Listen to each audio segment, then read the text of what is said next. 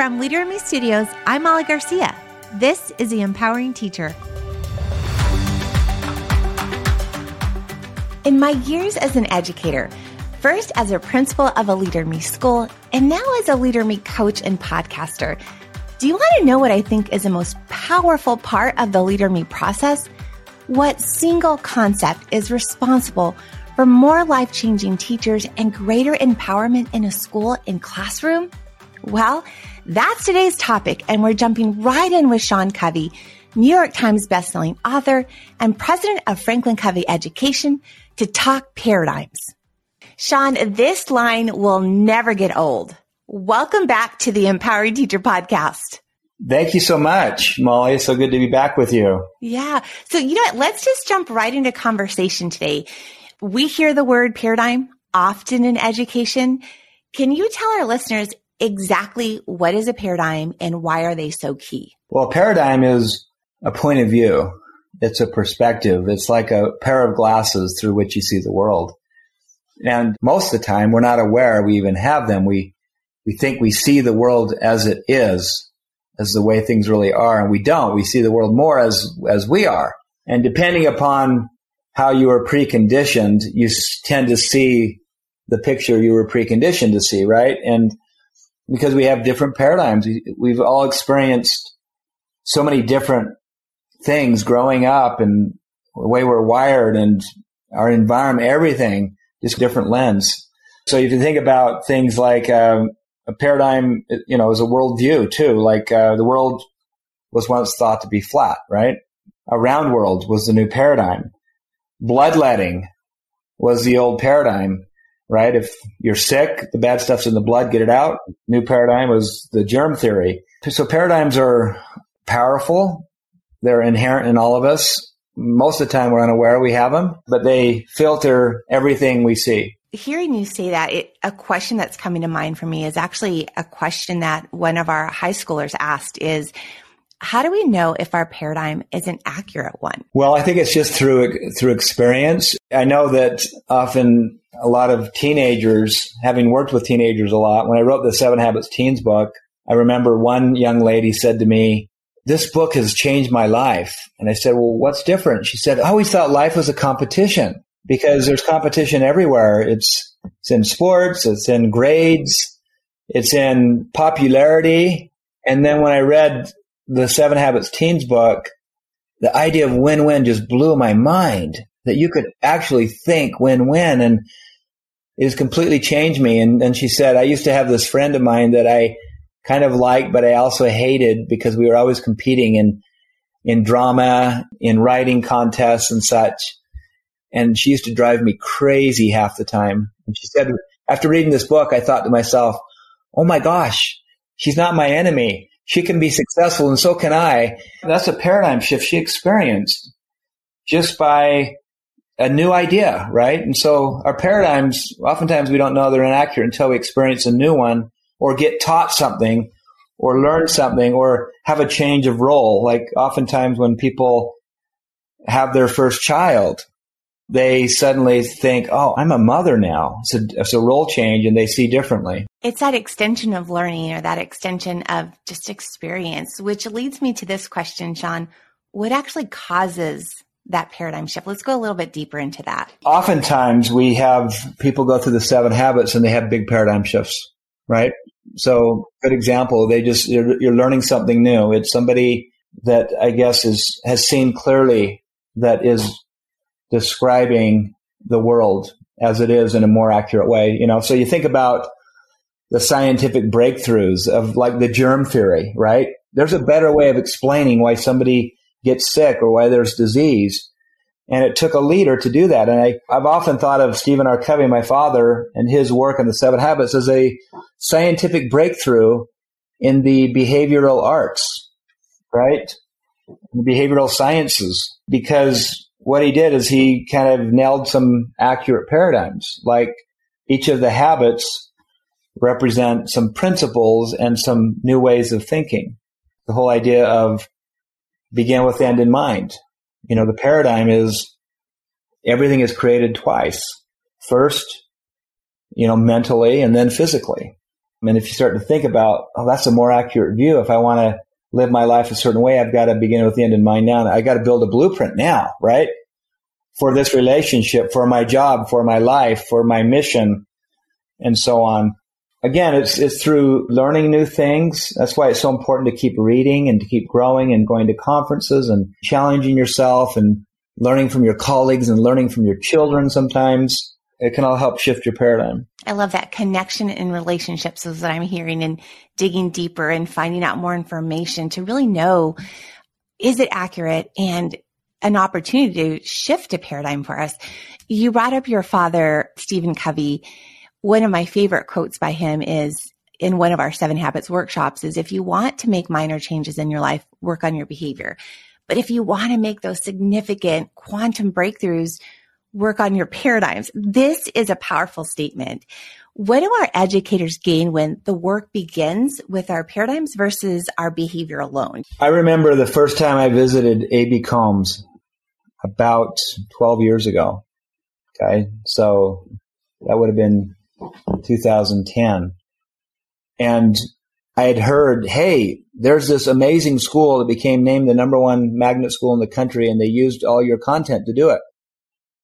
So I said, well, let's go see it.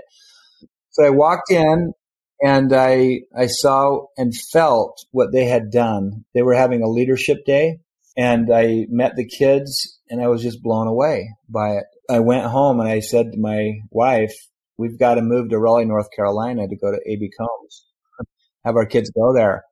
And she said, well, what was different? I thought about it for a second. I said, what was different was the paradigm. Every teacher in the school believed that every child was a genius. I said, that's what I felt. It was amazing.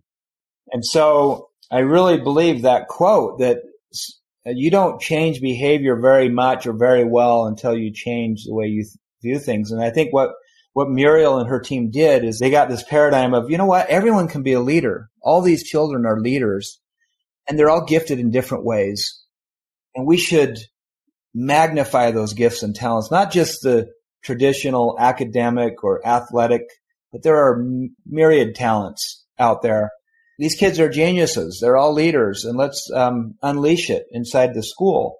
You know, so we created Leader in Me, and it was, the paradigms were the most powerful thing that I witnessed there. I remember a few years into this, going to a school, a couple schools in a row that were kind of doing everything that A.B. Combs was doing, but something was missing. The culture didn't feel the same. I came home and talked with the team, and I said, I don't know. It's like we're missing something, and we've got to capture what A.B. Combs originally did. What is missing? And I realized what was missing was the paradigms weren't as strong. And so at that point, we spent a few weeks in some deep thinking sessions and some research, and said, what are the paradigms that are driving Leader in Me? And we came up with, everyone has genius. Everyone can be a leader. Change starts with me. Our job is to not control the kids, but to empower them to lead their own learning. Our job is not to educate the academic child, but to educate the whole child, partnering with parents. And we just kind of codified these paradigms and then taught them and made it part of Leader in Me. And after that, we immediately felt a difference. So being explicit about the paradigms is important because, again, back to Stephen's quote, nothing changes behavior as fast as seeing things differently. I love that, Sean. There's a couple of things that I'm just holding on to really tight. This idea that we articulate for sure our paradigms. And I also heard you say that you can feel a paradigm shift. It's something that you feel when you walked into A.B. Combs, there was a feeling of something different. So it's that articulation, but we can feel when that paradigm shift happens. And the other piece is paradigms don't happen through osmosis, right? So we have an opportunity as teachers to teach paradigms and to be explicit about highly effective paradigms. Those two things, the idea of feeling it and that we get an opportunity to explicitly teach the power of paradigms, is really it opens up so many opportunities, which I want to ask. So how do our paradigms impact our students? You gave a couple of examples from A.B. Combs, but for our teachers really listening in, the question, how do our paradigms impact students? Well, it's hard to hide them. If you view certain students a certain way, or if you have some biases towards them, you can't hide them. So it comes through in 100 ways, right? How you feel about somebody. And so, developing the paradigm of saying, do I really believe that every one of my children in my class have genius? Do I really believe that everyone here can be a leader? They've got some gift and talent that they can lead in. I think if we think about it hard enough, I think everyone in the end would say yes. Oftentimes we have outside paradigms come in real strongly. There's only a few people that can really be leaders. They're natural. You're born that way or you're not. But I think as a teacher, I think it's just so important that you examine your paradigms. I mean, that's one of the great things about being a human is we have self-awareness. We can stand apart from ourselves, pull a pair of glasses off our face and look at them and say, these are the paradigms I have of people in general, or these are the paradigms I have of this class in general, or this kid in general, and examine them and say, is this accurate? Do I have some bias in this, or something getting in the way of me seeing this child the right way? Because how you view that student will be communicated. Quick story, and I've told this before, Molly, and forgive me if you're a listener and have heard this, but it's just how I experienced it myself with my own son. I have a son, Nathan, who as a young child had tremendous social anxiety. He could barely go to school. He went every other day during kindergarten and first grade. In second grade, I got him to play baseball reluctantly. We got to practice the first time, and he was so afraid when he saw the other players and the coach that he fell on the grass and he played dead. And he wouldn't get off the ground until practice was over. I remember developing without really knowing it, I'd call it a limiting paradigm of my son, where I saw him as he's going to struggle, he's going to be insufficient. And in retrospect now, I can see I was communicating that insufficiency to him in 100 ways, right? Without even knowing I was doing that. But one day I had an experience where I was at a football game and I got really mad at him for kicking the seat in front of him because the guy was getting mad at me. He kept kicking. And I squoze his arm and I told him to just stop it in a real mean voice. And I had one of those epiphanies where I felt my conscience speak to me and basically condemn me and say, you have no idea who this boy is. And you just wait to see what he can do. And how dare you think of him that way? And it was really a powerful experience. I went home and talked with my wife about it. And I said, I'm the problem, I believe. I'm part of the problem is I'm projecting how I feel about him onto him. And it's helping to exacerbate the problem. So we've got to just relax, believe in him, work with him. Well, anyway, long story short, he had an experience one day where he was asked to speak at a Leader in Me school this was in fourth grade, in front of a couple hundred people.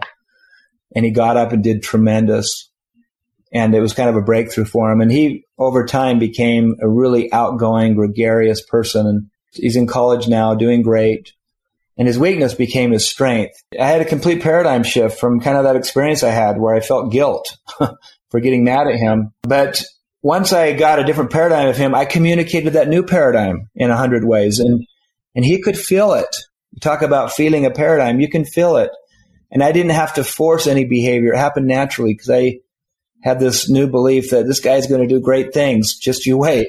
Don't ever underestimate the power of a paradigm to naturally, in a very easy way, change your behavior in the right way. John, thank you for sharing that story with us. I can tell you right now with a lot of certainty, as teachers, we can 100% connect with what you just shared. We unintentionally can, hold limiting paradigms towards ourselves, towards others, especially towards our students. So it's making me think, what holds us back from adopting more effective paradigms? I don't think we think about it enough sometimes, or we stop learning, or pride gets in the way, or we just get stubborn, or we think we see the world accurately. We don't challenge some of the ways we see things. I think this happens a lot with, you mentioned paradigms of ourselves that are limiting. We say things like, I'm just not a morning person. Or I have a bad temper. My dad had a bad temper and his dad had a bad temper. This is the way we're built, Or I'm not good at math.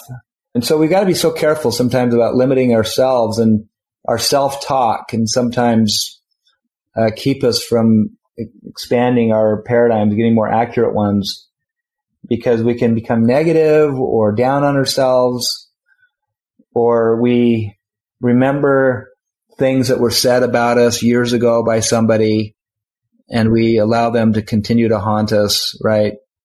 We don't forgive or forget. I think all these things can get in the way. All of those human, right, moving parts that happen. We keep on swirling around in our conversation around like working on our paradigms.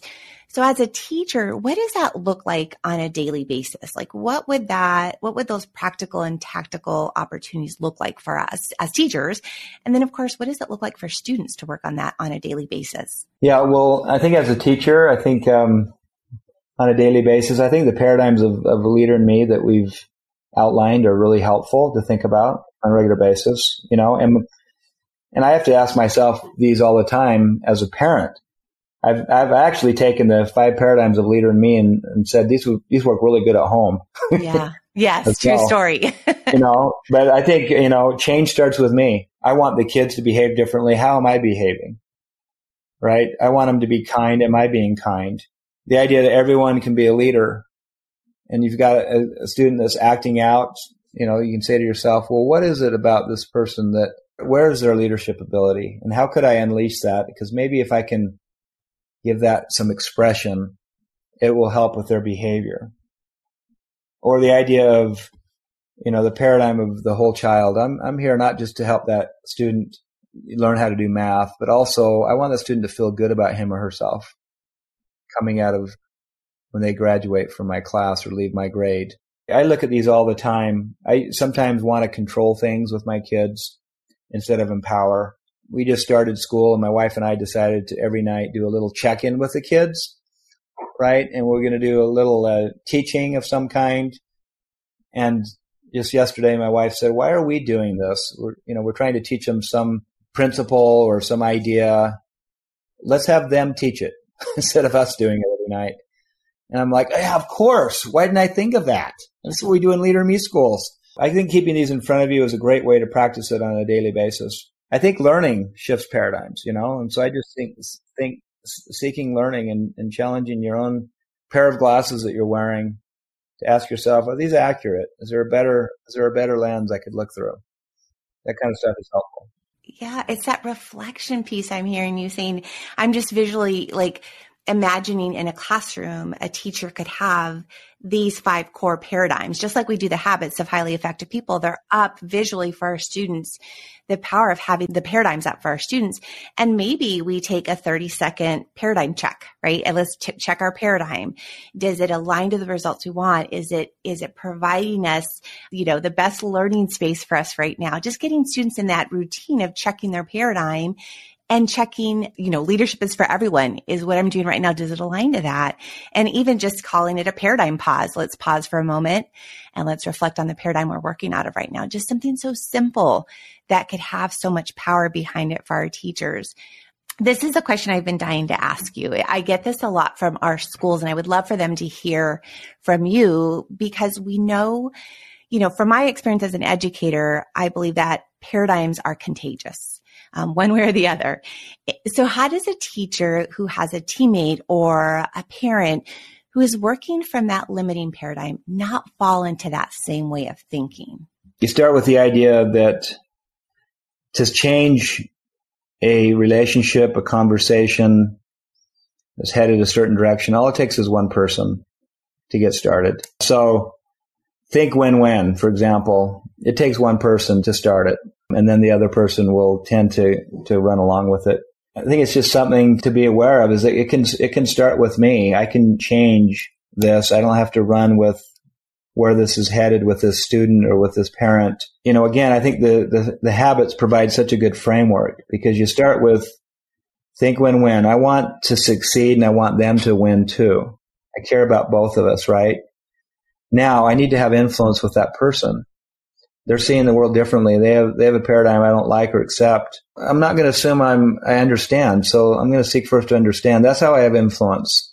Before I share my point of view, I'm going to seek first to understand theirs. And inevitably, you'll see things you didn't see before when you listen, with the intent to understand, not to reply. And when you see differently, you'll feel differently. They'll feel that. They'll feel that you've been influenced, and then they'll be open to your influence. And then you get into habit 6, synergy. And because you have mutual understanding, you have a different platform to work from where you can come up with solutions you'd never thought of before. So it's kind of a formula that always works. Is I have a paradigm of I care about you, I care about me, win-win. I'm going to influence you by listening to you first. And then I know you'll be open to my influence. And then we can come up with ideas we both feel good about, which is synergy. So I think it's just a great framework to always put challenges through anytime you're dealing with another person. And you can just see the opposite, how, if you're thinking win-lose, I got to win this argument because they're wrong and I'm right. Or if you seek first to be understood, seek first to talk and then talk some more, that's not going to go anywhere. It's what you see on of our TV political shows now. No one's listening to each other when they talk anymore, right?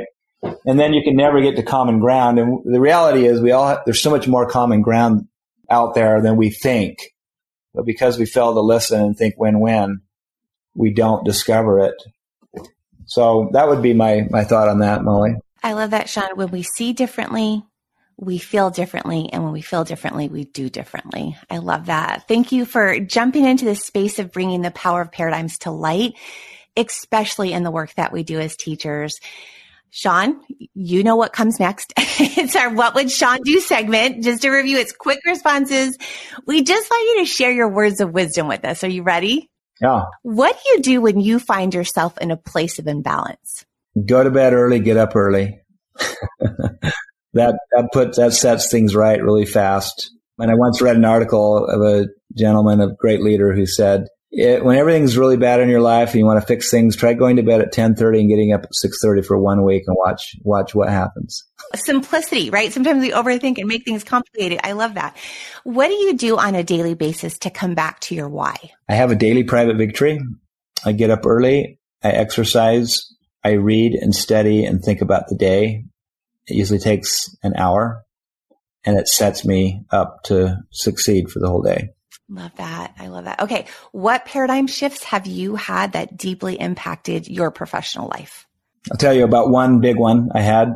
I was at a leadership training class, and they asked the question, write down a leader who's really made a difference in your life. And suddenly it hit me, wait a minute. What do other people say about me? Am I a good leader? Yeah. And it just really struck me that, geez, maybe I'm not the leader that I want to be. And so I've since then just said, I hope I can be the kind of leader that when someone's asked that question at a leadership seminar, they would think of me, who's a leader that made a difference in your life. And so that was a paradigm shift for me. Well, I will tell you from firsthand experience, when I think of leadership, I certainly think of Sean Covey. Sean, thank you for your wisdom and always shining the light for us as educators. Everyone, we'll be right back with some more greatness from Sean in just a moment.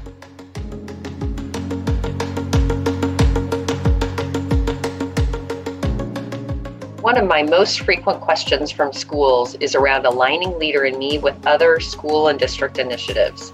I'm Maria Fleming, a Leader in Me coach and consultant in Missouri and Iowa, and I often direct people to the Featured Collections tab on leaderinme.com, which really helps to make these connections.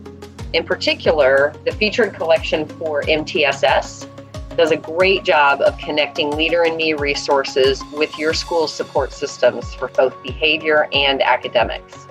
Check it out on leaderinme.com. Welcome to the Paradigm Pause. In our conversation today, Sean pushes our thinking to move beyond just the behaviors we see in our students and into the paradigms we hold around what we believe about our students. Our paradigms unravel the story of our behaviors, and knowing whether our paradigms are abundant will support us in tapping into the potential for ourselves and for our students.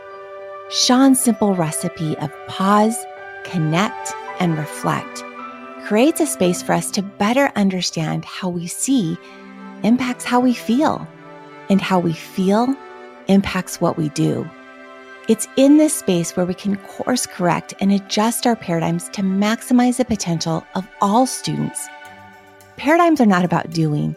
They're a way of thinking and envisioning the possibilities that are beyond what is right in front of us.